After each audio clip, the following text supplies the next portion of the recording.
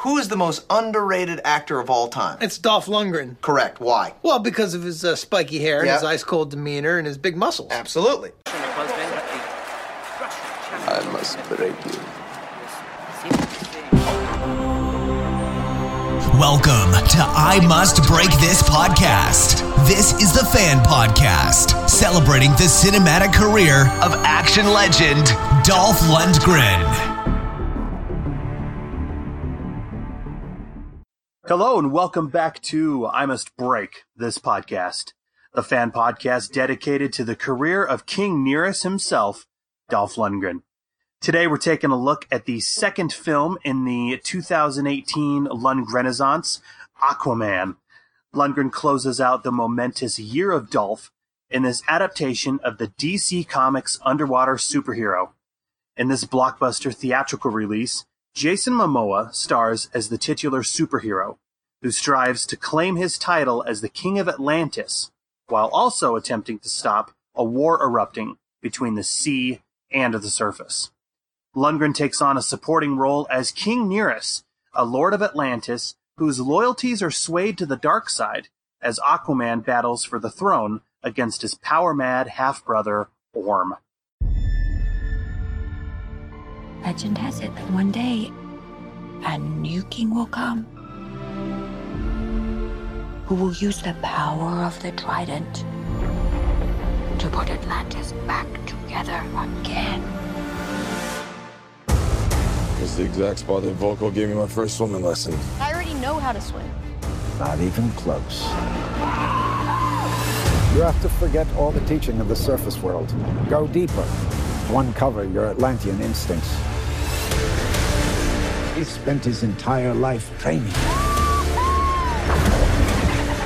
Training to be the best.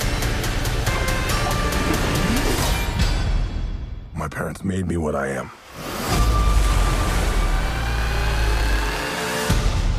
I am the protector of the deep. In this trident resides the power of Atlantis. In the wrong hands, it would bring destruction. But in the hands of the true heir, it would unite above and below. The time has come for Atlantis to rise again. We must stop him. And how do you propose we do that? By retrieving this. I already got one of those. Not like this one, you don't. The war is coming to the surface whether you like it or not.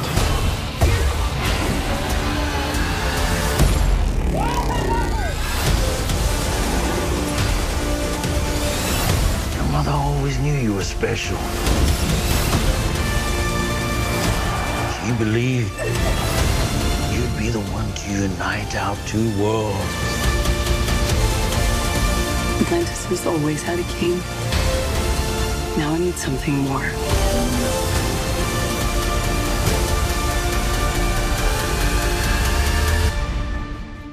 But what could be greater than a king? A hero.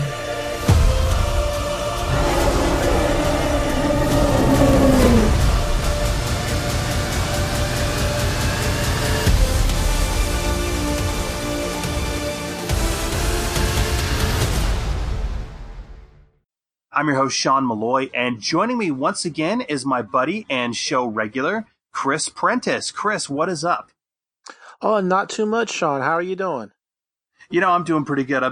This is, when you and I first were talking about this, of course, this is 2018. This was the Year of Dolph, and obviously now we're in 2019, but it was just really, really wild to see our boy in such big blockbuster movies coming out within a month of each other. I mean, who would have thought that this would be happening? So it was a real treat to see. We had Creed 2 that came out right around Thanksgiving, and of course I did the review of that one with my buddy Craig Cohen. But yeah, when you and I were talking, I was a little on the fence, and I was a little apprehensive. I was thinking, obviously I'm going in chronological order, as a lot of movie podcasts do, and I'm thinking, is this going to throw off the momentum of that if I do one episode on Creed 2 and one episode on Aquaman? And I remember you said it perfectly, Chris. You said, look, now is the time to talk about it. So you almost have to do episodes of these films now.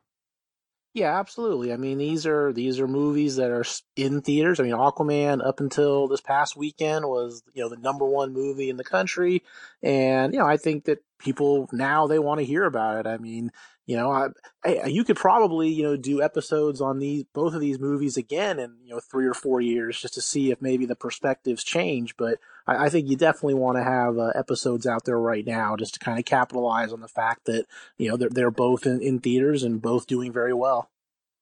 Yeah, no, I mean this Aquaman it's a powerhouse. I mean it is the what is it? It's the most successful of all the DC Comics based films, which I think is certainly saying something because let's face it, for years in the social consciousness, Aquaman has always kind of been the punching bag hero, if you will. He's always been the hero that's kind of gotten a lot of crap from many. So it's really kind of cool, and that the DC Comics and Warner Brothers are just grinning ear to ear at the fact that the hero that was always kind of the black sheep, if you will, of the DC Comics family is the one that's now leading their DC extended universe. Yeah, well, they definitely have to be thrilled. I mean, I remember when it was first announced that it was going to come out, around Christmas. It looked like a pretty crowded Christmas, and it ended up being so. But I was kind of curious how it would do against Mary Poppins and the Bumblebee movie. And then at a certain time, Alita Battle Angel was supposed to come out the same weekend. They were wise enough to jump off it, though I don't know. I think that one's doomed from the get go anyway. But and so I it looked like it might have been kind of a tough time for Aquaman to break out, but turns out Warner was extremely smart. They know that opening it right before Christmas, you've got basically 2 weeks where a lot of people are just on a straight vacation, and every day at the box office is basically like a Saturday. And they've been able to kind of ride that crest, and yeah, it's a little surprising that it's I think worldwide going to end up being the biggest of the DC movies. Domestic, it'll probably end up trailing Wonder Woman. But yeah, I think it was a good decision by Warner to release it when they did, and I think it's a good decision that they gave this movie to James Wan, who had kind of his own unique feel. This is a movie that really doesn't have anything to do with a lot of the Zack Snyder infused earlier DC movies. This is its own entity, and I think that's one of the reasons it's such a success, is that this feels like it's its own movie. It's not really part of anything else. This is just the Aquaman movie, and you don't have, even though that character was in the Justice League, really, if you didn't see that movie, you're fine. I mean, you pretty much get everything you need from this film about Aquaman. Yeah, there is one, I counted because I actually saw this in theaters twice, and there is one throwaway line that if you're listening to it carefully, that you will pick up on, but it's when Aquaman and Mera, it's when Mera comes to the surface to recruit Aquaman. She has one line about how he defeated Steppenwolf. And that's pretty much it. And I think they threw that in to kind of connect it to that whole universe. But yeah, it's pretty much, it stands on its own 2 legs, which I'm going to be honest.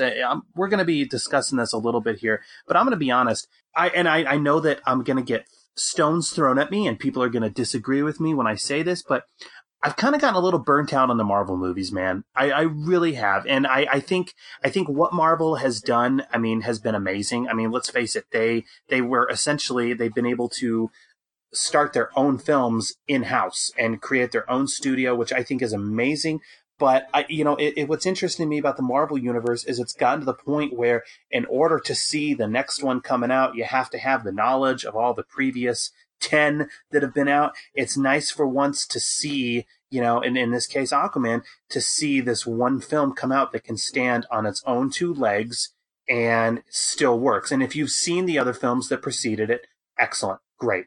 But you don't have to see those to know what in the heck is going on. And I think that's pretty refreshing in this day and age to see it, especially considering, I mean, we're getting a new superhero movie coming out, it seems like every month. You know what I mean? So that's kind of cool.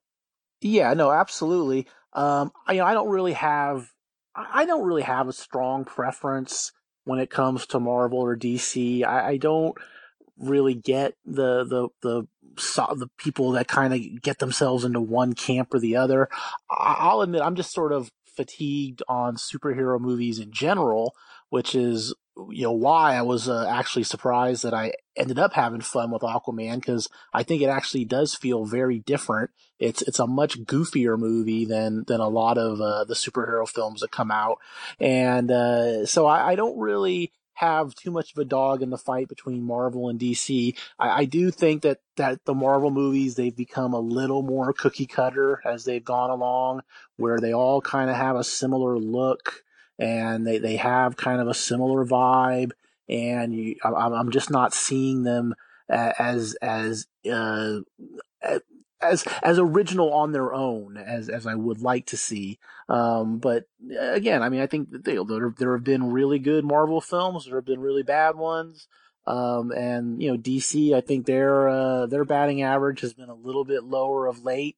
But I think hopefully now they kind of learned from all the mistakes of sort of the first wave of movies, and that they realize now that what they should be doing is just focus on making good individual films, try to build characters that way, and don't worry so much about all the meet up movies, team up films, and this character in that universe and this jumping over here, and just kind of focus on making good individual movies, and the rest will take care of itself. I mean, that basically was what happened with Wonder Woman, and I think they've done the same thing with Aquaman, and that seems to be the strategy that's paying off. Yeah, most definitely. And I mean, let's face it, this is the Dolph Lundgren podcast, and his role is pretty brief. I mean, he's a presence on screen that you do remember. At least, I did. Of course, maybe I'm a little biased, but yeah, you and I have been talking for years about how cool it would be to see Lundgren show up in one of these superhero based movies. And I distinctly remember that day you texted me saying, "Okay, hey, look, Dolph Lundgren is not Cable," which, in my opinion, I mean, I liked Josh Brolin in Deadpool 2, but I still think Dolph would have made a pretty kick-ass Cable. But I remember you said, look, hey, he's not going to be Cable in Deadpool 2. However, he was cast in Aquaman. And it was just, it was almost kind of hard to believe. It was like, seriously? I mean, because I remember I didn't believe it, but yeah. And that was, gosh, what was that? That was almost 2 years ago. I remember that was announced, and here we are. Yeah, I mean, I seem to recall that, the announcement that he was going to be in it was maybe right around or just after the time that Don't Kill It was put out. And I think there's been talk that, the director of that movie, Mike Mendez, that he is good friends with James Wan, and that there might have been some sort of a recommendation on Mike Mendez's part to basically say, hey, the Dolph's he knows what he's doing, he's good on set, and maybe as a recommendation to James Wan. Though I've also read where James Wan is a fan of Dolph. So yeah, I think that's kind of that time period is where I remember the announcement being initially made that he was going to be in Aquaman, and that's just about two years ago. Well, and before we begin discussing the film, I'm curious, what has been your experience with the character of Aquaman? Now, I know that you and I are similar in this sense, because you and I both grew up reading comics, especially in that 80s and that 90s period. But if I'm not mistaken, Punisher, okay, was always your guy. He was always your number one hero, even though Punisher is not a hero. But that was always your number one character that you like to go to. Is that right? Oh yeah, definitely. That was kind of the character that I was, I don't know if raised on is a little strong, but that was always my favorite growing up, was the Punisher. And still, I don't read the comics as much. I mean, I kind of wait for the trade paperbacks to show up on Amazon, but I still read that character. And, honestly, I don't think I've ever read an Aquaman comic book. I just never did. To me, Aquaman was just kind of a character on those old Justice League cartoons. And, he was just kind of there. He swam, he talked to the fishes, wasn't really a character that I ever had much interest in.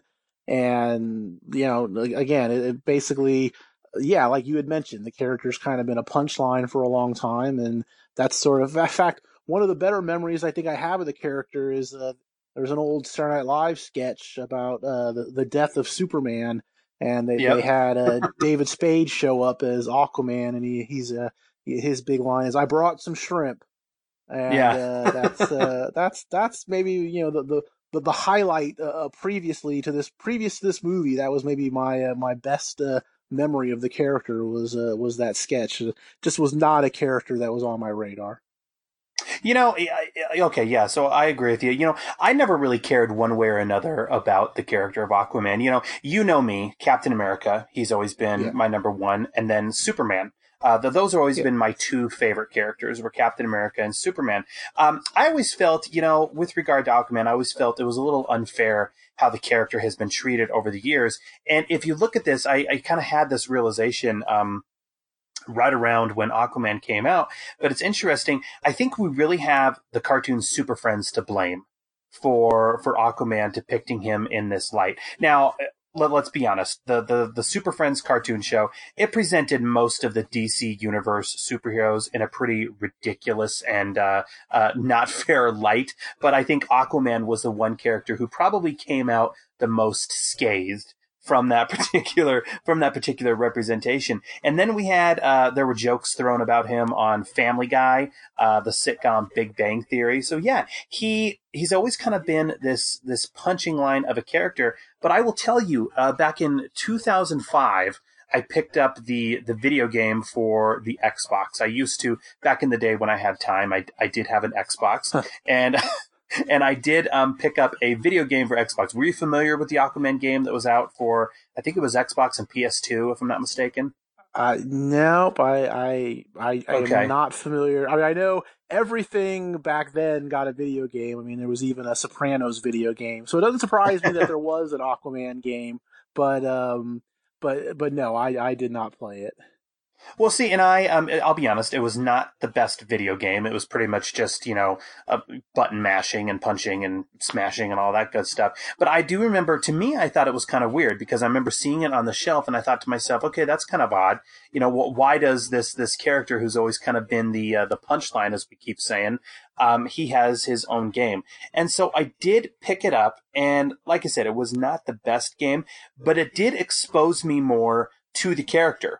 And so in playing that game, I went ahead and I did pick up a few back issues, and I realized that this is one particular hero who's never been given really a fair shake. I mean, if you look at the character, his origin and his overall story is very Arthurian. I mean, the entire story, it's pretty much the legend of King Arthur, but it's all underwater.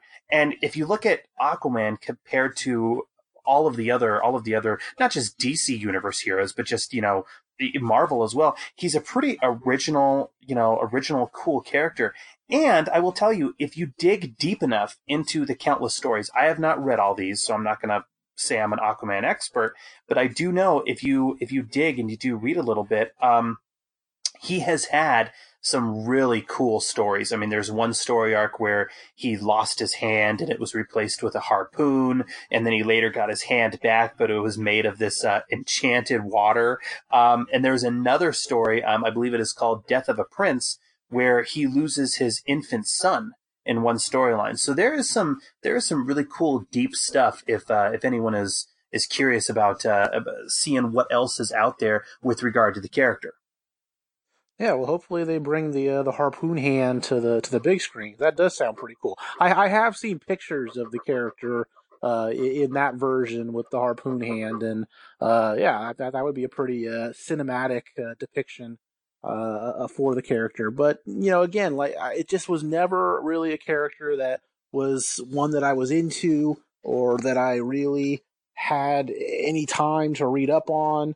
And just again, I mean, I think the other thing I remember was the fake Aquaman movie on Entourage, and so those are the little things that come to mind.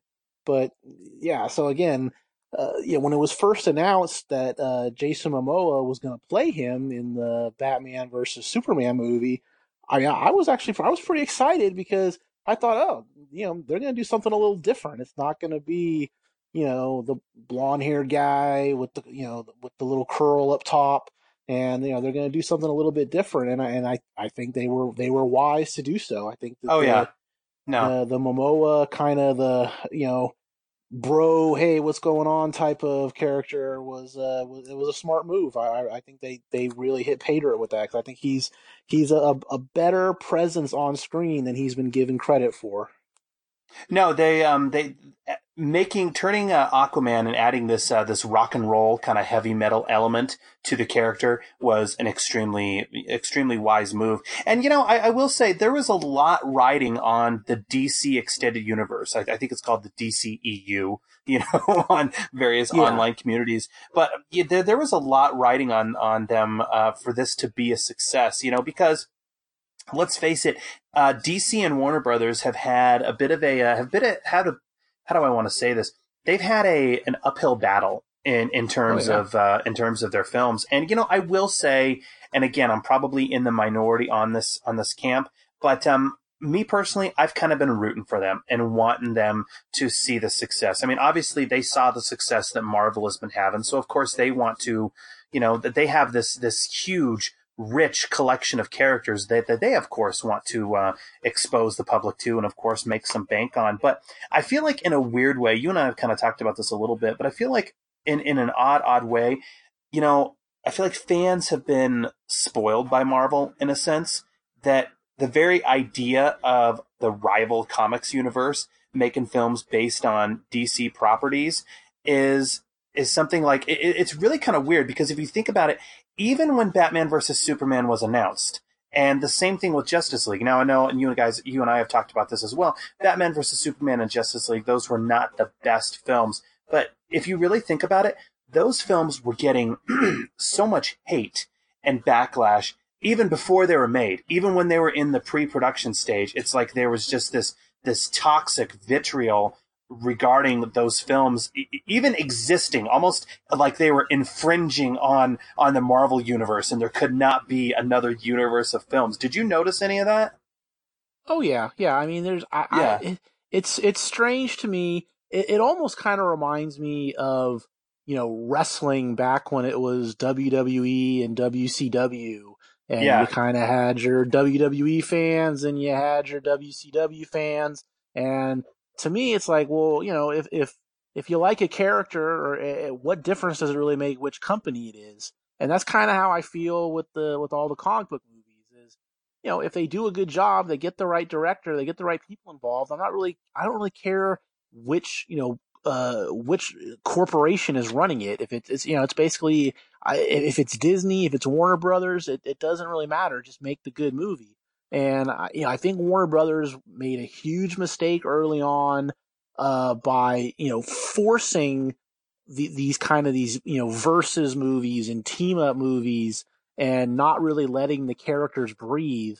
I think they kind of did Ben Affleck no favors by just starting him out immediately in the Batman versus Superman movie. I think coming on the heels of the Christian Bale films, probably would have been smart to give Affleck, just one movie as kind of a standalone Batman movie to kind of, just kind of establish himself before throwing him in the movie with Superman. And I think they were wrong they really rushed the Justice League. And I think it totally shows. I mean, to me, that movie was just a mess. It's like, I don't really know what's going on in that movie. And they just, everything was just so quick. And they've definitely, I think, kind of turned the corner now, between Wonder Woman and Aquaman, and I think they're definitely headed in the right direction. I don't know if I'm looking forward to it necessarily, but I'm curious how the Joker movie is going to end up towards the end of this year. I know it's not necessarily part of the DC current universe. It's just going to be a DC movie that's based on the Joker, but I don't know what to make of that. But that's going to be kind of an intriguing one. But they just need to stick to singular movies, just establish characters, and don't worry about the teamings and the verses and the meets and all that kind of stuff. Yeah, it's interesting because I was talking about this actually today with some coworkers, and that they said, the DC Universe movies suck. And I said, why? They just suck. And I was like, well, give me a reason, because I feel like that's the general consensus. It's really kind of interesting because, yeah, like I said, Justice League is a bit of a mess. Batman versus Superman, that has, a few problems going with it. But, what's interesting is if you look at Marvel, they also have had their missteps. Remember Thor, The Dark World? I mean, but what's interesting is no one even really seems to care or mention that. It's almost like Marvel's missteps and their inadequacies, if you will, are almost kind of forgiven. But it seems like DC is just the easy punching bag in a weird way, and that's kind of how I always felt. So it's really kind of refreshing to see them having this success and the fact that they're doing well at the moment. Yeah, no, I agree wholeheartedly. I'm glad Aquaman's doing well. I'm glad for Dolph that it's doing well. And this is they can definitely put this one in the win column. And I guess their next flick is going to be Shazam. I don't know if that one's going to really catch on. That the trailer for that does nothing for me. I'll just be honest. I'm kind of over the whole comedic superhero stuff. I just feel like I've seen enough of that. Hey, maybe it'll prove me wrong. Maybe it'll be great. To me, so far, the trailers haven't done much for me. I mean, certainly they've been having it, at least before my showing of Aquaman. They had the trailer, and I don't know. That's one that may end up in the loss column. But I do think overall they're headed in the right direction. I think it's kind of ironic that the characters right now. I mean, for so long, I think everybody would, when you thought of DC, you thought Batman, Superman. And I think it's kind of ironic that those two characters have kind of been the symbols for their decline, while, it's Wonder Woman and Aquaman now that are basically the symbols of their triumph, which I think is very, very interesting considering how we've always kind of thought of DC, the last 30 or some odd years. Well, for this to work, Warner Brothers and DC, they had to infuse, you and I already said it, but they had to infuse a whole lot of cool and a whole lot of rock and roll into this property in order for it to be successful. And so they did quite a few things. They cast, you said it already, but they cast Jason Momoa as Aquaman, who is the complete opposite of how Aquaman looks in the comics. I mean, in the comics, he has that blonde hair. I guess you could say, when he did have the harpoon hand, he did have the long hair and the beard. But yeah, if you look at the traditional, when Aquaman was first created, yeah, Jason Momoa is, he's kind of like what would be the bully to Aquaman. In a weird way. And they also tapped James Wan to direct. And James Wan, that's he's a rising, I mean, he actually is at this point, he's not even a rising name anymore. He is a name. He's probably best known for, he did the original Saw, he did the Insidious and the Conjuring franchises. Though, you know what? I have always been partial. I think it is an amazing movie, probably one of the best movies, in my opinion, of the last decade. But I freaking love Death Sentence. I think that is just one of the best gritty crime movies possible. And in my opinion, I think it's James Wan's best work. Yeah, no, I'm with you there on Death Sentence. I think that's one of the better vigilante movies of recent memory, and it kind of came and went when it was first released.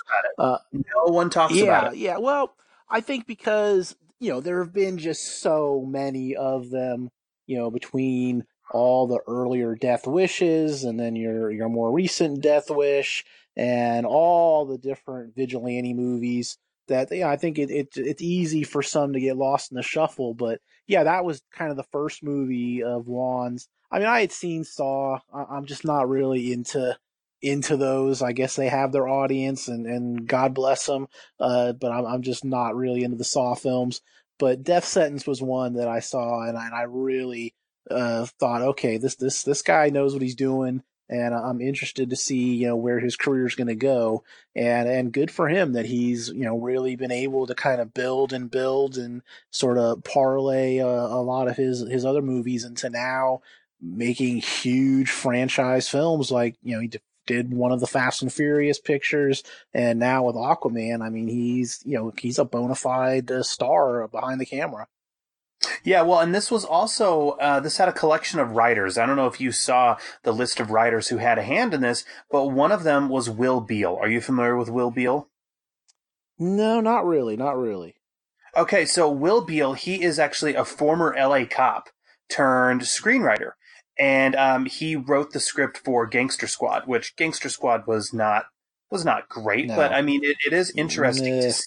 Yeah, but it is kind of cool to see him, and I will say, please check out you and I. We've talked about this, but you're a fan of The Shield and that amazing cop show, and he wrote a book using his experience from being an LA cop. But he wrote a book that you can get pretty cheap used, called LA Rex, which is just a gritty cop tale set in the on the streets of Los Angeles. It's pretty much a I don't know if you want to call it, not a sequel, but it's in the similar vein of as Dark Blue and Training Day and just those gritty kind of cop movies. But yeah, when I saw that he was attached to this and had a hand in this, I was thinking, okay, that's pretty cool. Hopefully, I will say that we're going to be getting to this, but there are a few lines of dialogue in the film that I was kind of like, oh boy, I don't know if that plays too well. So hopefully he did not write those, but yeah, but yeah, no, LA Rex was good. Gangster Squad, not so much. But yeah, the fact that he had a hand in this, I thought was pretty cool. Yeah, to me, Gangster Squad was kind of like, it's the MTV Untouchables. That was a great cast, lots of actors I like, but yeah, that was a bit of a misfire. But yeah, I wonder what exactly or how he was able to based on his previous experience, what led him to get the Aquaman gig. Well, the film Aquaman, it is 2.5 hours long. We haven't really talked about this. I mean, this has a pretty long running time. And the film does jump around. It really only gives us hints at Arthur Curry. We haven't, I don't know if we've really established that. We keep calling him Aquaman, but yeah, his birth name is Arthur Curry. But the film jumps around, and it really only just kind of gives us a little bit of his origin story. I don't know about you, but I thought this was a wise move. Nowadays, you talked about how you're kind of on superhero fatigue at this moment, but I think, and nowadays, any film that wants to that is attempting to adapt a comic book or present a superhero, it's a delicate balance anymore with superhero movies these days, especially since we've seen them done correctly and others that are done so poorly. So it's like, okay, do they do a full-on origin story and then dive right into him, as an adult? I think Aquaman did an excellent job. The film starts off where he is essentially Aquaman, and then we get his origin just a little bit in some flashbacks. Yeah, no, I'm with you. Definitely think that they made the right call not doing a full-on origin film because I just don't need it. I feel like I've seen the origins of all these different characters ad nauseum. So to me, going back and doing it, a little bit at the beginning, kind of, explaining how he was born and what his parental situation was, and giving us some quick glimpses of him as a kid at the aquarium. That was fine. And then the later on in the movie, when they flash back to when he was a teenager and he was working out with Willem Dafoe, that's all we needed. That was perfect. Did not need any real extended origin type of did not need an hour long to get us to where he's Aquaman. So that was I think a wise move on James Wan's part. Well, and I will say the scene of Arthur at the aquarium on that field trip was a sweet scene. I mean, let's face it. We saw it in the trailer ad nauseum multiple times, but when you see it in the film, in the context of the film, that is a badass scene. Just that little boy standing there at the aquarium and all of the fish and various animals are behind him, having his back. I thought that was pretty cool. Oh yeah. I mean, that's just one of many really well done effects in this movie. I mean, I talk all the time how I'm just kind of over all the CGI and the lights and the sounds but there are lots of really well done effects in this movie, and the shots in the aquarium are really well done. And so I'm with you. That was an excellent sequence to kind of show you Aquaman as a child. Now, I did read, one of the complaints about the film is that in the 2.5-hour running time, it is going for way too much. And that is one complaint that I can certainly see. I mean, it does really gloss over his entire training with Willem Dafoe's character. We haven't talked about him, but Willem Dafoe shows up in the film as the character Volko, and it does completely gloss over that entire aspect. I didn't mind it too much. I will say though, I was thinking, DC, they seem to kind of have the market cornered in a sense with their television shows. They seem to be doing extremely well with their television shows on CW. I'll be honest, I don't watch any of them. To be perfectly honest. The only ones I watched were when Dolph was on Arrow. That was about it, and I was pretty much just fast forwarding to his scenes. The rest of it I wasn't really into, but that's about all that I've seen. I think I watched the first episode of the Flash series just maybe out of nostalgia because I used to love the old 1990 series of the Flash, and that's maybe the only reason I watched the first one. Again, I'm sure I know they have their fans, and there's a lot of them, and it's just I don't know. I'm just not really into it. It's not my thing either, but I do know that the CW, actually I think it was the WB if I'm not mistaken. Don't quote me on this, but when it was the WB, excuse me, they did film an Aquaman pilot at one period, but then when the WB and the UPN merged into the CW passed on it. But as I was watching these training sequences, I honestly thought, what? If they wanted to, now granted, it's not something I think I would watch each week, but if they wanted to, they could make a pretty compelling and intriguing television show that focuses on this period of him being a teenager and training to become the King of Atlantis with Willem Dafoe's character, if the CW decided to go that route. I don't think they would, but I did see if they chose to do an Aquaman movie and they wanted to kind of do Aquaman as a boy or as a teenager, I don't know. I think that's something that could work. Well, I mean, you could see that happening with Warner Brothers streaming service. So they're basically getting in on that market. They've got the Titans show, which I haven't seen, but I know that that's going. So they might be looking for more content, and maybe the Young Adventures of Aquaman may end up being something they go with. Yeah, but regarding the first act of the film, let's break down some of the actors and some of the characters who show up. We do get to know his parents, which I thought was really cool to see. His dad is a human. The character's name is Thomas Curry. He is a lighthouse keeper, and his mom is Atlanta, Queen of Atlantis.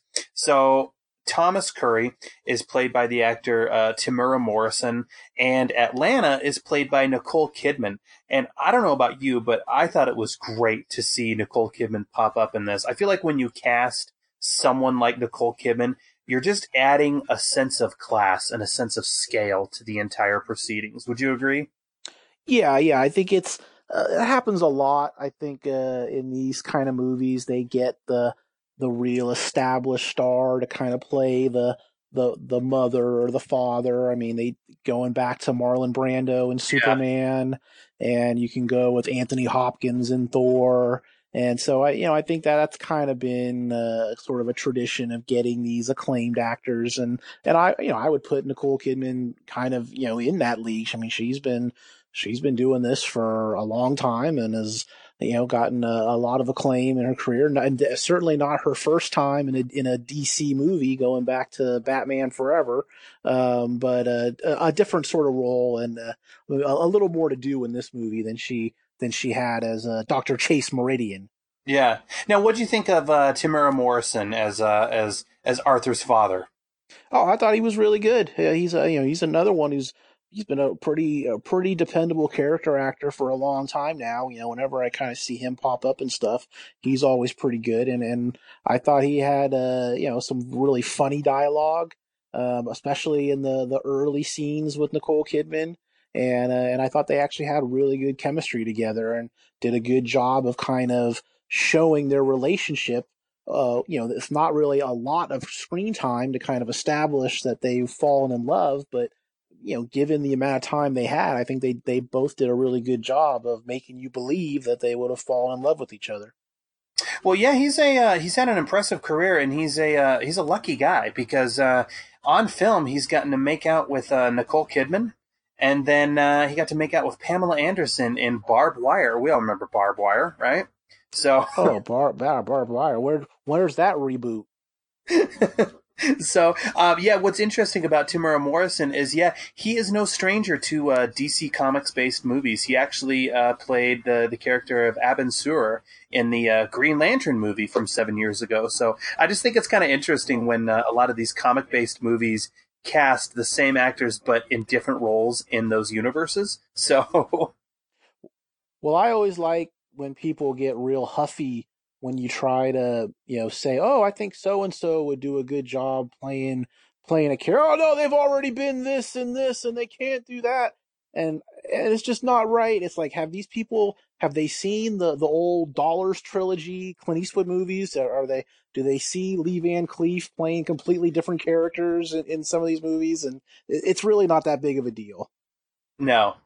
I will say if you look at Temuera Morrison from some of his films about 10, 15 years ago, and you look at him now, I am convinced he has had some dental work done because he is rocking some pearly whites in this film. Did you notice that at all?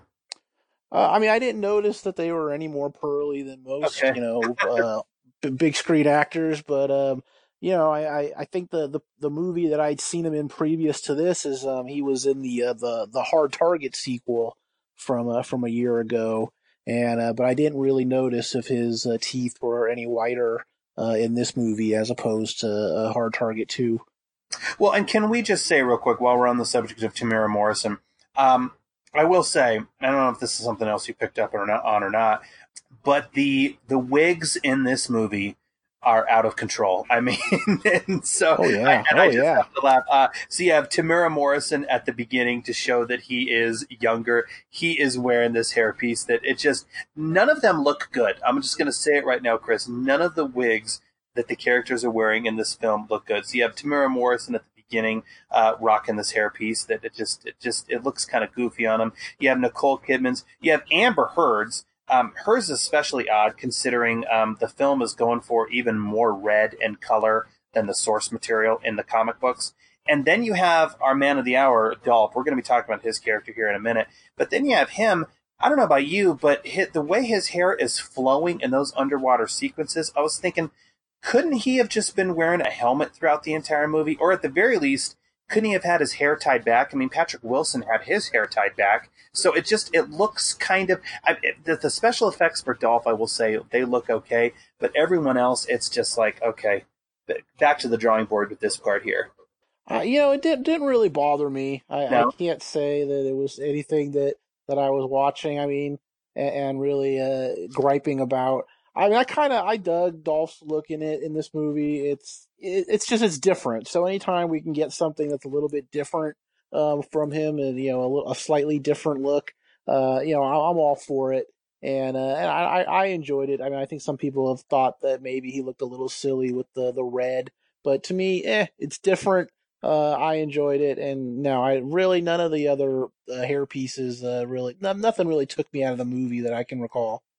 Well, let's talk about some of the other players, some of the other actors who round out this cast. So we mentioned Willem Dafoe.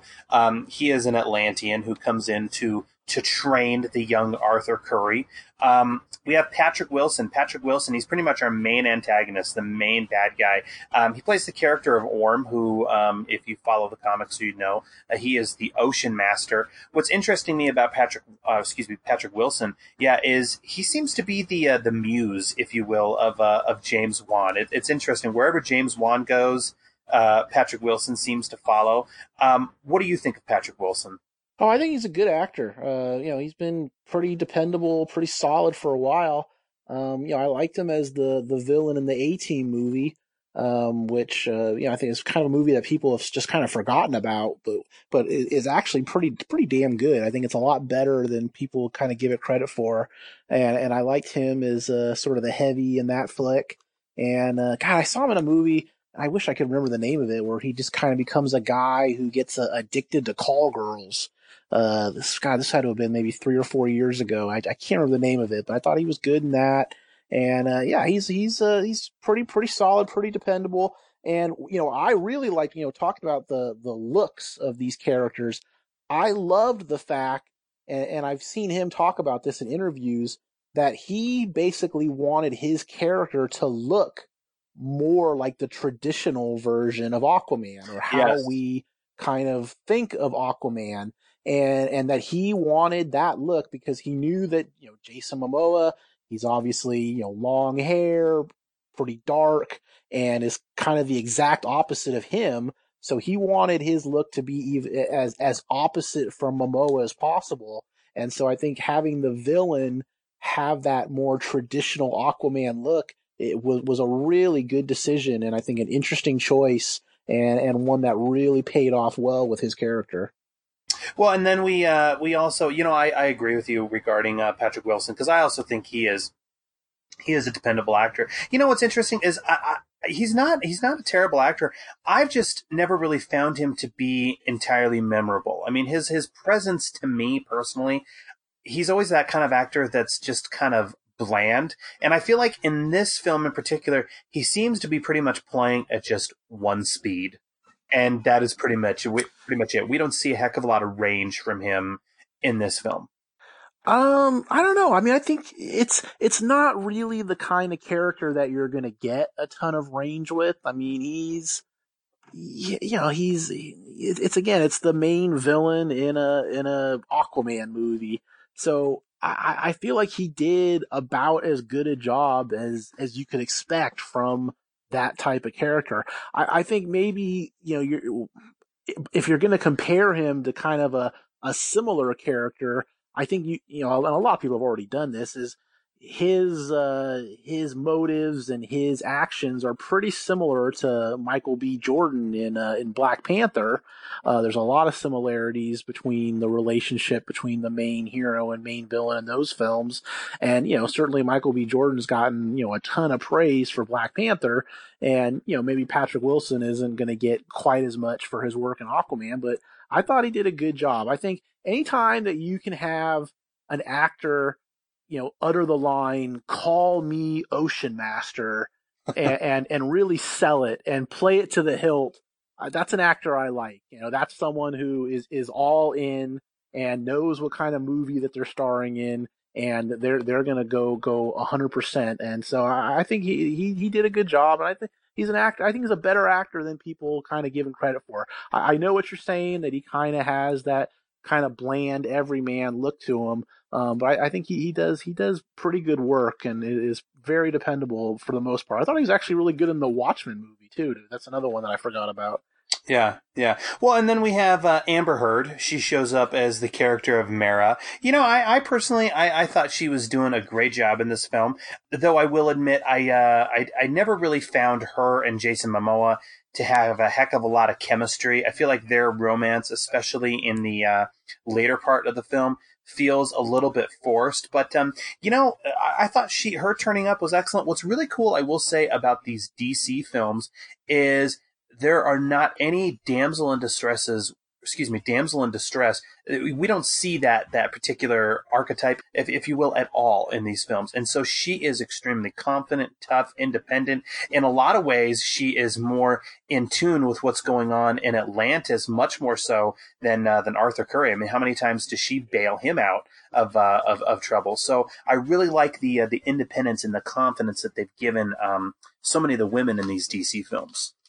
Oh yeah, no, I'm with you there. I think she did a really nice job, and like you said, I think she, certainly bails Aquaman out more than the other way around. And but I'm also with you in terms of maybe the romantic chemistry. I mean, these movies, a lot of times they always have to have a little bit of that in.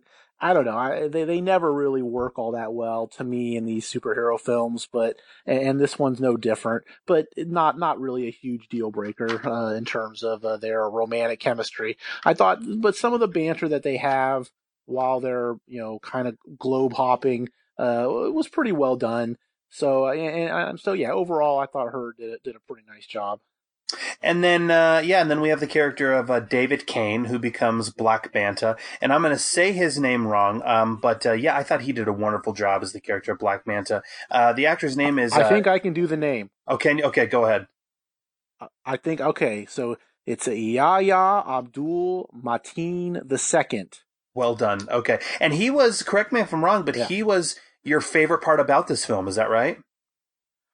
Oh, I thought he was great. I thought that he was great because he's a contrast to what's, for the most part, a pretty goofy movie. I mean, it's a movie where, an octopus is playing bongo drums. And so I think when you have this character who's kind of a direct contrast and is really not that goofy and I really liked him. I thought the early scenes that he has with Michael Beach as his father, it's not a lot of screen time to really kind of develop, his hatred of Aquaman, but they did a really good job, and I thought he was excellent. And any time that he would kind of enter the picture, I think those were some of the stronger moments in the film, and I thought that guy, again, I'd never seen him in anything before. Don't know what he had done previous, but I thought he was the highlight of the film, to be honest. Yeah, I think he's probably, so I looked it up. He was in the Baywatch film. He had a very small role in that. And then he's on there's a show on Netflix, which I haven't seen any of the episodes of, but there's a show on Netflix called The Get Down, I believe, and I think he turns up in that. But it's interesting because Aquaman, he really doesn't have the greatest rogues gallery, if you will, but Black Manta is his number one. That is his number one villain, kind of like how Batman has the Joker, Superman has Lex Luthor. Black Manta has always been his number one. And so if they're going to do a movie based on this particular property, you almost need that particular villain. But I liked it as well. I will say, me personally, I thought it was really cool to see Michael Beach pop up in the beginning as his father. I've always been partial. I know you're not a fan of it, Chris, but I'm just going to say it. Michael Beach did a film about 15, 20 years ago or so, I'd say, called Made Men with James Belushi that he is awesome in. So anybody who, if they can get their hands on it, it's pretty out of print at this point, but he turns up in that as a contract killer, and he is a lot of fun in that film. Yeah, well, the early Michael Beach film that I would recommend people check out if you want to see him in a pretty sadistic role is One False Move. That's right. Which, he's with him and Billy Bob Thornton. And you let Bill me Paxton. borrow that. I forgot about that. Yeah. Oh yeah. Oh, that's one of the most underrated films of the '90s right there. I love that movie. Great Bill Paxton performance. Billy Bob Thornton's great, and so is Michael Beach. And if people have a hankering to see the younger Michael Beach than he was in Aquaman, then definitely track down One False Move because he was terrific in that. And then check out Made Men, of course. Make it a double feature, a Michael Beach marathon. Sure, why not? Why not? So, and you can watch the last 20 minutes. So you can watch the last 20 minutes of True Romance because he shows up as one of the cops with Chris Penn and Tom Sizemore. Well, and then the final season of Sons of Anarchy, because isn't he brought into into Sam Crow, right? So yeah, he is. I think he was part. But you know what? I don't want to steer anybody into watching the last season of Sons of Anarchy because I could go on and on about that. That's not the point of the podcast. But oh, good Lord, did that show lose it around that time? Not Michael Beach's fault though. No fault of him. So no. He again always been a really good character actor, and so I really enjoyed seeing him show up. And again, it's only a few minutes to kind of establish the Black Manta and why he's got an axe to grind with Aquaman. But I thought that whole sequence was pretty effective. Well, and then let's face it, let's get to the big character, okay? He really, let's face it, Lundgren only has, if you put all of his scenes together, what would you say? It's maybe 12, 15 minutes or so of the film? Yeah, that sounds about right. It's kind of spaced out over the whole thing, so that's good that you kind of, get to see him spaced out. It's not just kind of one segment of the movie. But yeah, I would say 12 to 15 minutes sounds about right. Yeah, I think he's 6th or 7th billed. But yeah, Dolph comes in. He plays the character of King Nearest. This is Amber Heard's father, so he's the father of Mara. He's awesome in this film. I'll just say that right now. He is awesome. Maybe I'm a little biased. I'll say that right now, obviously, considering the nature of the show. Yeah. But he gets the best entrance in the film. Just him coming in, riding on a seahorse, wearing a cape. I mean, I am convinced that I have a couple theories about this that I want to run past you, but I am convinced that James Wan is a huge fan of Masters of the Universe, particularly Dolph, as He-Man. And so I feel like he wanted to give Lundgren just a powerhouse of an entrance in this film. And when he comes on screen, I don't know about you, but it was pretty cool to see. Oh, absolutely. I mean, this, like we had mentioned earlier, he's never really done one of these big special effects superhero kind of movies. I mean, he did, technically a Marvel film with the Punisher way back in the day, but those kind of movies were a lot different than what they're doing now. So yeah, I definitely agree that his entrance is very cool, and I mean, I think he does a good job holding his own. In these scenes with most of his scenes are with Patrick Wilson and Willem Dafoe, and he doesn't seem out of place at all. He seems perfectly natural with those guys, and yeah, his entrance was pretty cool. Well, and, I don't know if you would agree with this or not. I mean, but look, Dolph does not get to do a heck of a lot of heavy lifting. He really doesn't get to do much action in the film. But what's wild is I feel like his role, this is a role that would have gone to the likes of Sean Connery or Roger Moore. I don't know about you, but when I was watching this, I couldn't help but be reminded. Do you remember when Sean Connery popped up in Robin Hood, Prince of Thieves as King Richard? Oh, yeah. And I feel and maybe I'm wrong with this, but I feel like that is what James Wan was going for. He wanted to have the character of King Nearest just to have just this grandiose, epic, king-like presence. Who better to play this badass king who you are not going to cross but Dolph Lundgren. So yeah, I mean he's kind of he's now in his 60s, and he's going to be playing more of these sort of elder statesman kind of roles, and and in a way that's almost like his performance in Creed 2. I mean, he wasn't the man in the ring, he was the trainer, and so now he's the king. He's not the warrior, he's the king, and I think this is just kind of the natural progression of where his career is headed.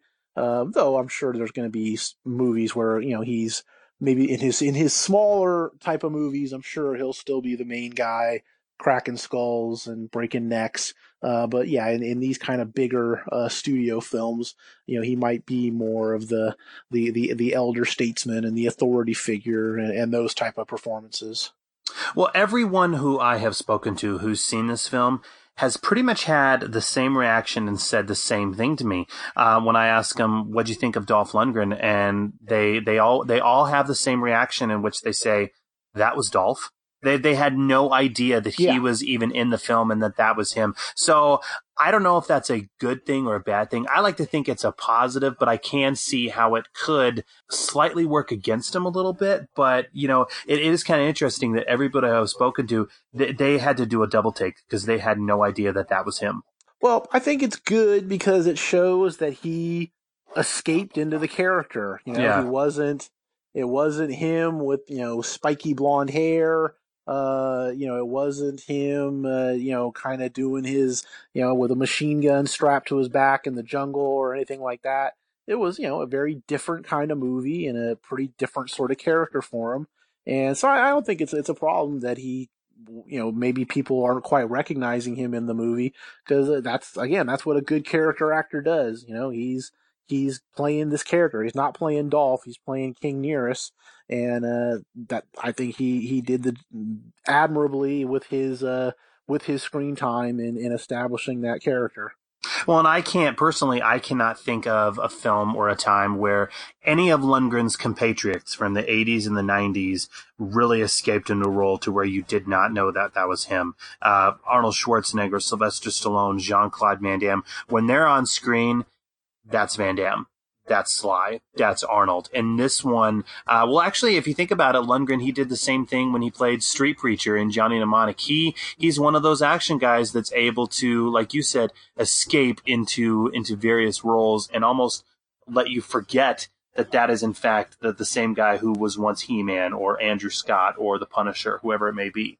Yeah, well, I think he more than a lot of his colleagues, I guess I'll say, is willing to kind of do different things, is willing to take supporting characters, doesn't necessarily need to be the lead all the time, and I think that's to his benefit. I think, and look, let's be honest. I mean, he makes and is currently making some pretty questionable movies where he's a star in, or sometimes even pretty questionable movies where he's a supporting character. Forgotten.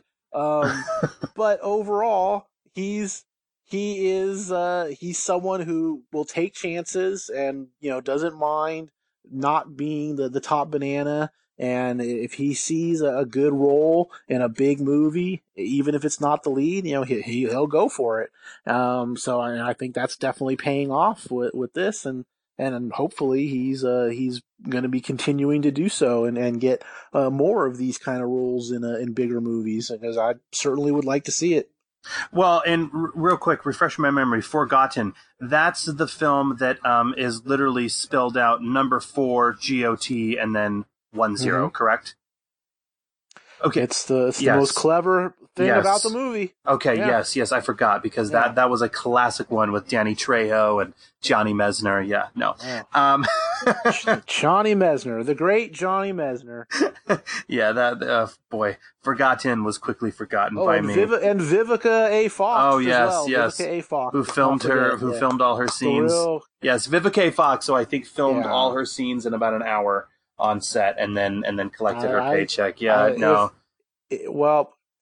If Lundgren filmed his in more than 2 hours, I'd be stunned as well. So I'm not gonna. We can't just rip on Vivica. I think everybody was checking their clock quite a bit when they were filming those scenes. Did you notice? Let me ask you this real quick. So, like I said, I'm convinced that James Wan is a huge fan of Masters of the Universe, and I don't know, maybe I'm looking too much into this, but I feel like there were a few nods to Masters of the Universe. Did you pick up on any of these? Yeah, I mean, I think so. I think, I don't know, don't you think that the Black Manta, the look of the character, kind of looked like a little bit like the henchman that Skeletor had in the Masters movie? Well, I think that not just about the look of Black Manta, but just the Atlantean soldiers in general. I thought they were kind of similar to, those foot soldiers. But in the beginning of the film, the first battle between Arthur Curry and Black Manta looks at Arthur Curry and says, "I've waited a long time for this." And I'm thinking, okay, come on. Okay, maybe it's completely coincidental. I don't know, but I'd like to think that maybe that was thrown in there. And then there's another scene where it's when Arthur Curry first goes to Atlantis and runs afoul of his half-brother Orm. He's imprisoned when he's on Atlantis, where his arms are strapped to these chains, and it's very reminiscent of when He-Man was imprisoned on Eternia in Masters of the Universe. Like I said, it could be a complete coincidence, but to me, it's almost too much of a coincidence to be that. I'd like to think that there's a little nod going on there, even if it's a slight one. Yeah, it wouldn't surprise me, because I mean, I know that Juan has said when he's talked about casting Dolph, that he had mentioned that he was a fan of the Masters movie. So it would not surprise me at all if there were little nods to that film in Aquaman. And I think Aquaman, like Masters, I think is kind of a campy movie, isn't taking itself super seriously. Even though, the budget is, probably about 10 times what the Masters movie cost. But I think there is kind of a similar, hey, look, we're just having a good time here. where it's not life and death. So just kind of sit back and enjoy the ride. So I think the tone of Aquaman also borrows a bit from the old campy nature of the Masters of the Universe film. Well, and speaking of tone, I will say I love how in these first 10 minutes. I should probably back up.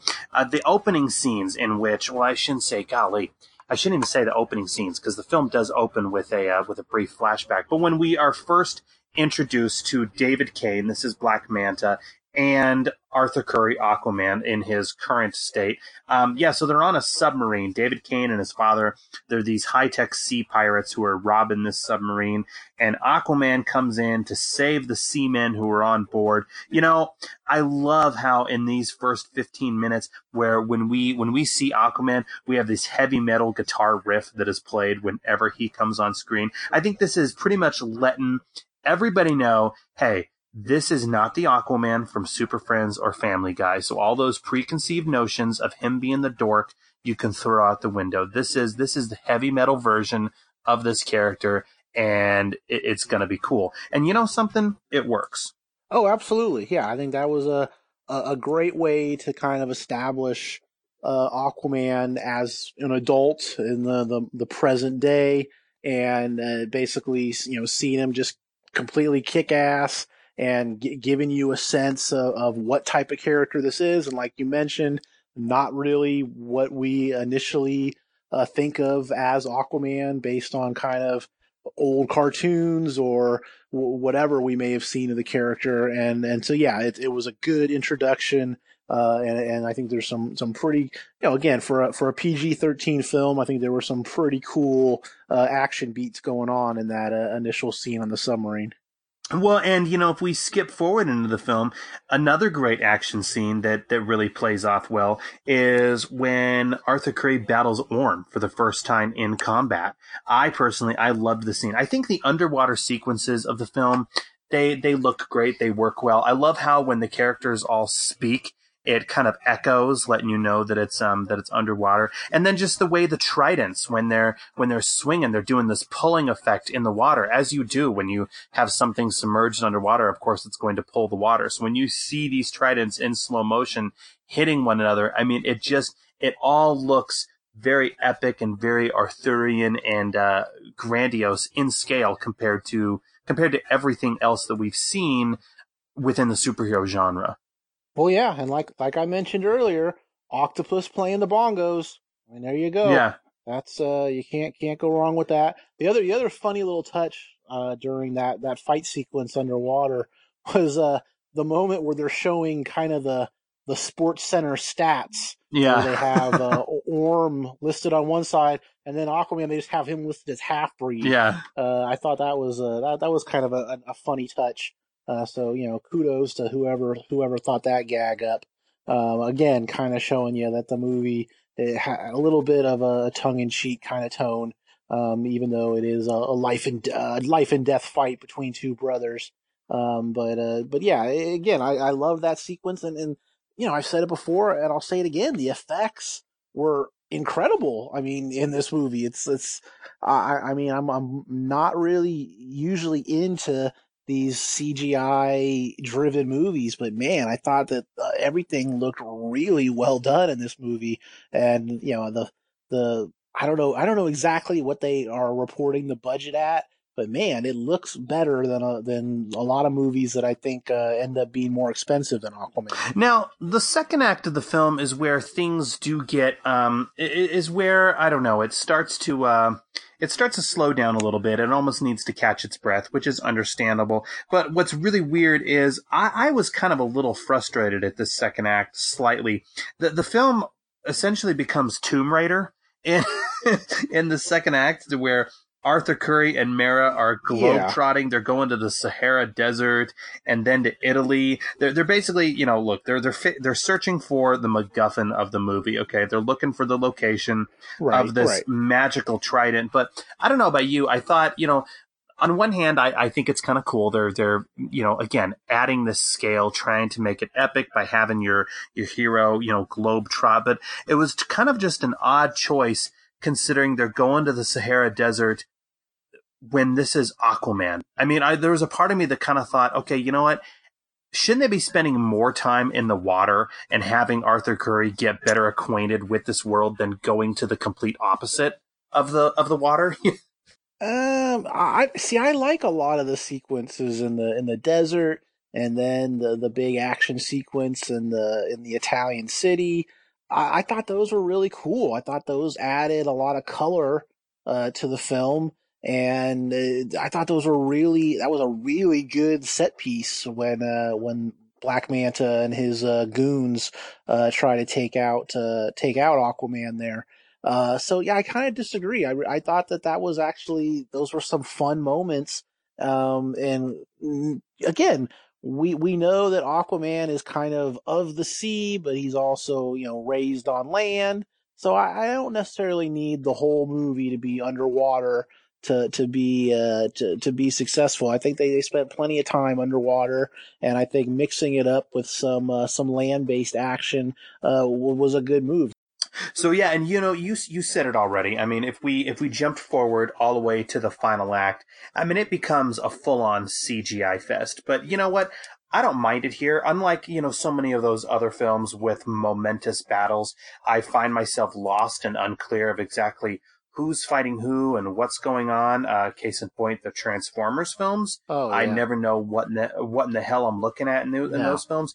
Here with Aquaman, it all makes sense, and I never once got lost. You have pretty much everything thrown in here. You have CGI horses and CGI sharks and giant monsters. I mean, it is completely, out of control, but it's a ton of fun. One criticism that I did hear someone make that, it's, I guess on one hand I agree with it, but I think that's part of the film's charm, is that the final act looks like a Lisa Frank Trapper Keeper come to life. And, but you know what? I think in a weird way, that's kind of a compliment. This is Aquaman. And is something like that going to work in a Batman film? Absolutely not. In a Superman film, probably not. But considering this is Aquaman's world and his universe, yeah, I think he exists in a Lisa Frank animated world. So I feel like it works there. Yeah, to me, like, again, you brought up Transformers, and to me, that's like the ultimate example of just a bunch of stuff going on, and I don't know where one robot ends and another one begins, and who is who and what is what. And, that's why I've actually never seen more than just the first one of those movies. But in this one, I feel like, okay, I know who the good guys are. I know who the bad guys are. They introduced the crab people, but they're on the good side. I got it. And so, yeah, I thought that all that stuff was well done. And that's pretty much how you would want a gigantic climax in an Aquaman movie to be handled.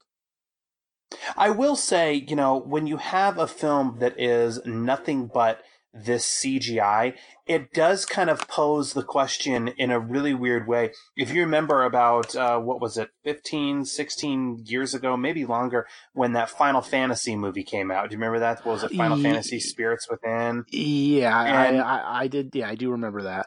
Yeah, and it does kind of pose the question and the argument to where if you have this much CGI being thrown at you to the point where it's kind of like, well, do you even really need actors? You know what I mean? Because if you think about it, in the end, the entire thing could be a 3D animated film if they wanted.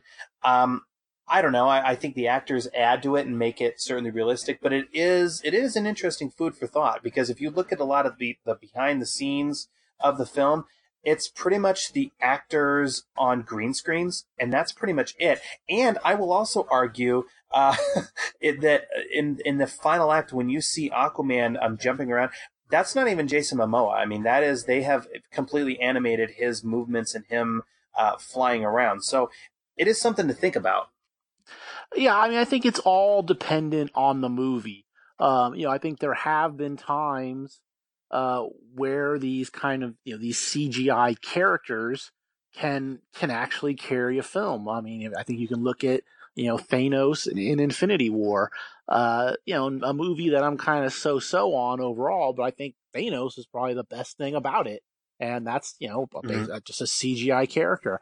Now, on the flip side, I think you go to Steppenwolf in the Justice League film, where I didn't give a damn what was going on with Steppenwolf, and I a lot of times I didn't really understand what was going on with the character, and so that, to me, that's the other side of things. So I think it all just depends on the execution, on the writing, and how the characters are presented.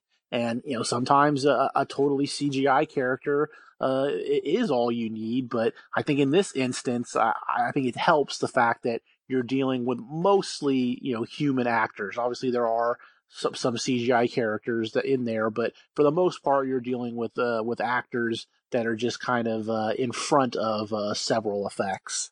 Well, and it is really cool. I do love how they save the traditional famous costume from the comic for the very end. And I thought that was really cool. And they're pretty faithful to the source material. So yeah, he does get to don the famous costume that we see in the comic, that green and the orange, extremely true to the comics. I will say, especially seeing this twice, I noticed it much more so the second time. Momoa does not look very comfortable in that costume whatsoever. He is moving extremely stiff. Did you pick up on this at all? I mean, it's very apparent that it is uncomfortable. He's having trouble moving, and I don't know about you, but I got flashbacks to when Michael Keaton was Batman. I mean, if you watch Batman nowadays, oh yeah, Michael Keaton, he is not moving around very comfortably, and so it is interesting. I did pick up the book, the art and making of Aquaman, and so they do have a couple pages that really go into detail on how they made this costume, and it is extremely impressive. But Momoa, he is a very physically fit and yoked individual. I don't know if as impressive as that costume is, I think they could have done something else that would have let him move a little bit more freely. Yeah, I mean, overall, the decision to have him put the outfit on, I think, is good. I think it kind of appeases. If you happen to be a diehard Aquaman fan, I think you do want that moment of the character in the traditional outfit. But right, I think you were right on that. He did appear pretty stiff in those scenes where he had that outfit on, and so I don't know what exactly went into designing the outfit and why he seemed to be a little uncomfortable in it. But yeah, you are right that he's it's not a lot of fluid motions going on in that outfit. Well, and going back to the final battle and everything like that, I will admit, I did have to roll my eyes a bit at when, the entire ocean is just a huge war zone going down. And I do have to laugh at how, Aquaman and Mera pretty much pause and stop in the middle of all this action and mayhem to make out. It was kind of like, come on, like really at this moment in time, I don't think so. But it is, I mean, I think, like you said, the crab people and everything that happened before that, it's goofy. So I think at that point in the film, they're not going to go for any kind of realism at that point. So no, well, and the other thing is that, part of the reason that this movie has been such a big success is that it's actually pretty popular with women. It's kind of crossed over, and a lot of that has to do, I think, with Momoa's looks. And I think, I think you do kind of have to give that audience, a bit of a closure on the romantic front between those two characters. So, I think you and I can look at it and kind of roll our eyes and say, oh, come on. But there is, I think, a segment of the audience that's watching this movie and needs that sort of scene. So I think it does serve a purpose in its own way. Well, let me ask you, Chris, at this point, I know that the Lundgren has a couple movies that he's filming. He currently has one that he's filming called, it's on one hand, it's going by Acceleration in some parts, and then it's also being known as The Driver, and he's doing that with Chuck Liddell. He also has Malevolence, supposedly, on the dock that he is planning on starring in and directing. But I'm curious, in your ideal world, where would you like to see Dolph Lundgren's career going forward, considering 2018 was such a momentous year for him? We're now in 2019. Where would you like to see his career going? Well, I mean, I'd like to see him do a mixture of starring roles in higher pedigreed VOD movies, basically. Stuff that's on the level of a Skin Trade. Stuff that he seems to have an interest in, and that he's, legitimately. That's why the fact that he wants to direct Malevolence, I think, is a good sign, because that tells me, okay, this is something that he has a passion for, and he's going to want to make it the best movie it can be. Unfortunately, the first few movies that we're going to get from him post Creed 2 and Aquaman are some of these, filmed in 12 days, Chuck Liddell extravaganzas. A couple, I guess, that were filmed in Italy, and then this most recent one that I guess was filmed in Southern California. And I dropped the news, I think, earlier to you, that this one that may be called The Driver, maybe Acceleration. Apparently, it will feature the great Danny Trejo in the role of Angel Santos. Boy, Danny Trejo, he films 45 movies a year, so hopefully he's going to be able to fit this one in. So he films 45 movies a year, and then he was just a couple days ago at the Rams Cowboys game. I guess he's a big Rams fan. I saw him. They showed him on the telecast. So yeah, he's everywhere. I'm telling you, that guy. If you've got enough zeros on that check, you will get Danny Trejo to show up. That's just the way it goes. And I'm not too thrilled that Lundgren has done some of these movies. I mean, I get that. Hey, look, he's a working actor. He's got bills. That's just the reality of the situation. And even though it's great that he's had these two big movies released so close together, that doesn't necessarily mean that he's going to be getting A-list offers right out of the chute. But I do hope that the fact that he's been in both Creed 2 and Aquaman can make him a little more viable for some good character actor parts. Because I think that he showed, I think, more so in Creed 2, but also in Aquaman, that he can do those kind of roles, that he's got a little bit of range to him, and that he's certainly talented enough to hold his own with all your other big time actors. Again, I mean, I know you did the Creed 2 episode, so I won't go over that, but I mean, I thought he was just phenomenal in that movie, and that was kind of the highlight for him really the last few years was Creed 2. But also did a nice job in Aquaman, and so I'm looking forward to seeing him cast and hopefully film another high profile type of role. I feel like that's going to happen. I'm pretty optimistic. But in the meantime, we're going to get a few cheapo ones that are going to be thrust upon us. But again, I also hope that he does Malevolence, because I think that sounds like an interesting project for him, and I'm glad to see him back directing, because he hasn't directed a movie in about 10 years.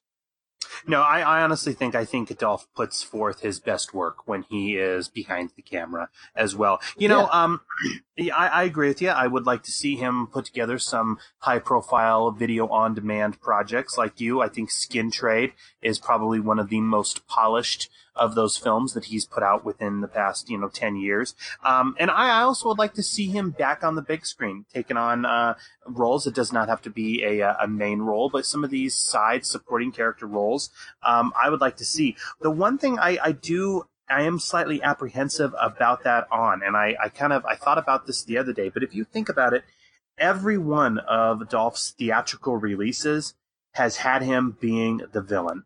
Even in something like Aquaman, where he is not entirely bad, or he's not a full-on bad guy, he still has those shades of gray.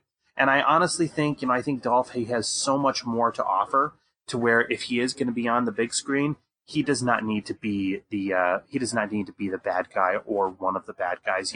I personally, I know there's been a lot of people. John Wick 3 is going to be coming out in May, and I know that I am not alone in saying this, but I think the universe of John Wick would a guy like Lundgren would service that world that John Wick has created, and he would be an excellent addition to that cast. But if they did, which I think John Wick 3 is actually going to be the final one, but if they did, rather than having him show up as one of the assassins, I'd love to see him as the Lawrence Fishburne character or as the mentor or something like that. I think, if you're going to cast someone like him, yeah, he is an opposing villain. He can be a menacing bad guy, but you know what? He can do more. And so that's kind of my wish. That's what I would like to see. Yeah, no, I think that's a perfect franchise that he would be certainly right for. Absolutely, is showing up in a Wick movie. I just read today that they've signed Christopher McQuarrie to sign to direct 2 more Mission Impossible films. I could see him showing up in something like that. I mean, I think that's the kind of a franchise where I could envision him popping up as a heavy. I think he's there's no reason that he can't be in, more of these kind of big budget movies. And, cause look, he's obviously shown a willingness to do them.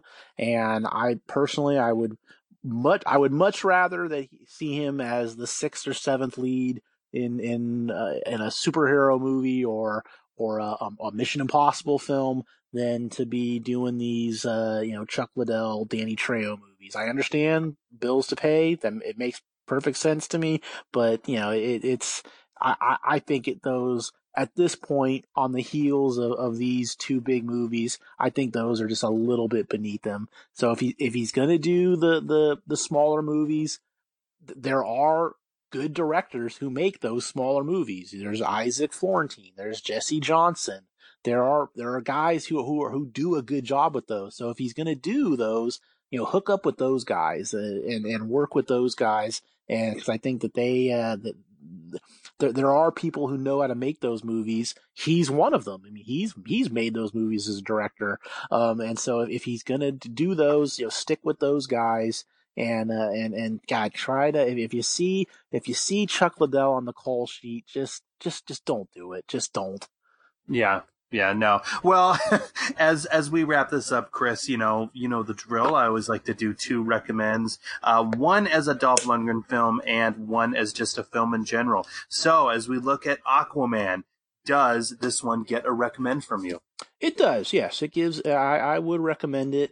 I think obviously it's doing quite well, so lots of people are taking the plunge and going ahead and seeing it. But look, for these kind of movies, it's just fun. It's just a fun 2 hours. You just kick back and amazing effects work. I think Jason Momoa is a great job in as the lead, and it's worth checking out. As a Dolph Lundgren movie, I mean, if that's the only reason that you want to go see it, you might be a little disappointed because, again, it's not a ton of screen time, but again, he does a nice job and he's perfectly capable in the film. So yeah, maybe as a specifically a Dolph Lundgren movie, it doesn't quite measure up, but on its own as what it should be, an Aquaman movie, it succeeds. I agree with you. I think, as a Dolph Lundgren film, for me personally, it gets a recommend. I thought it was an absolute treat. I mean, let's face it, Dolph riding a seahorse, like with this cape, that was just amazing to see. So I thought it was an absolute treat seeing him on the big screen in this role.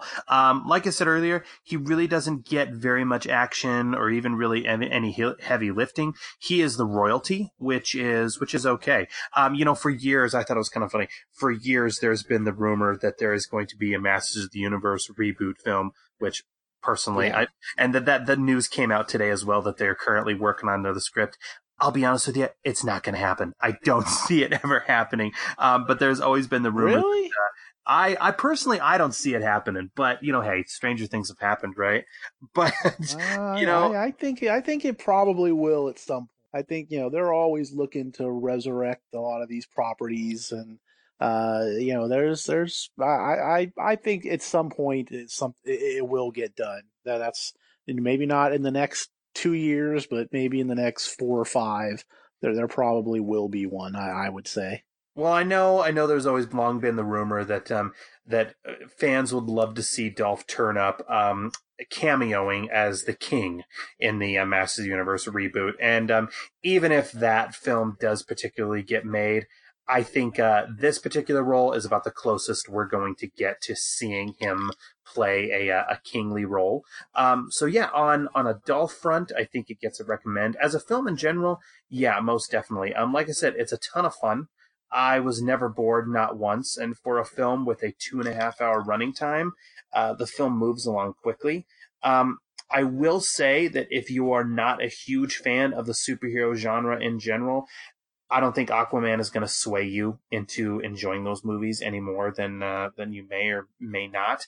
But it is. I did find it to be typical Saturday afternoon popcorn entertainment that I think anyone and everyone can find something to enjoy. And I will also say this.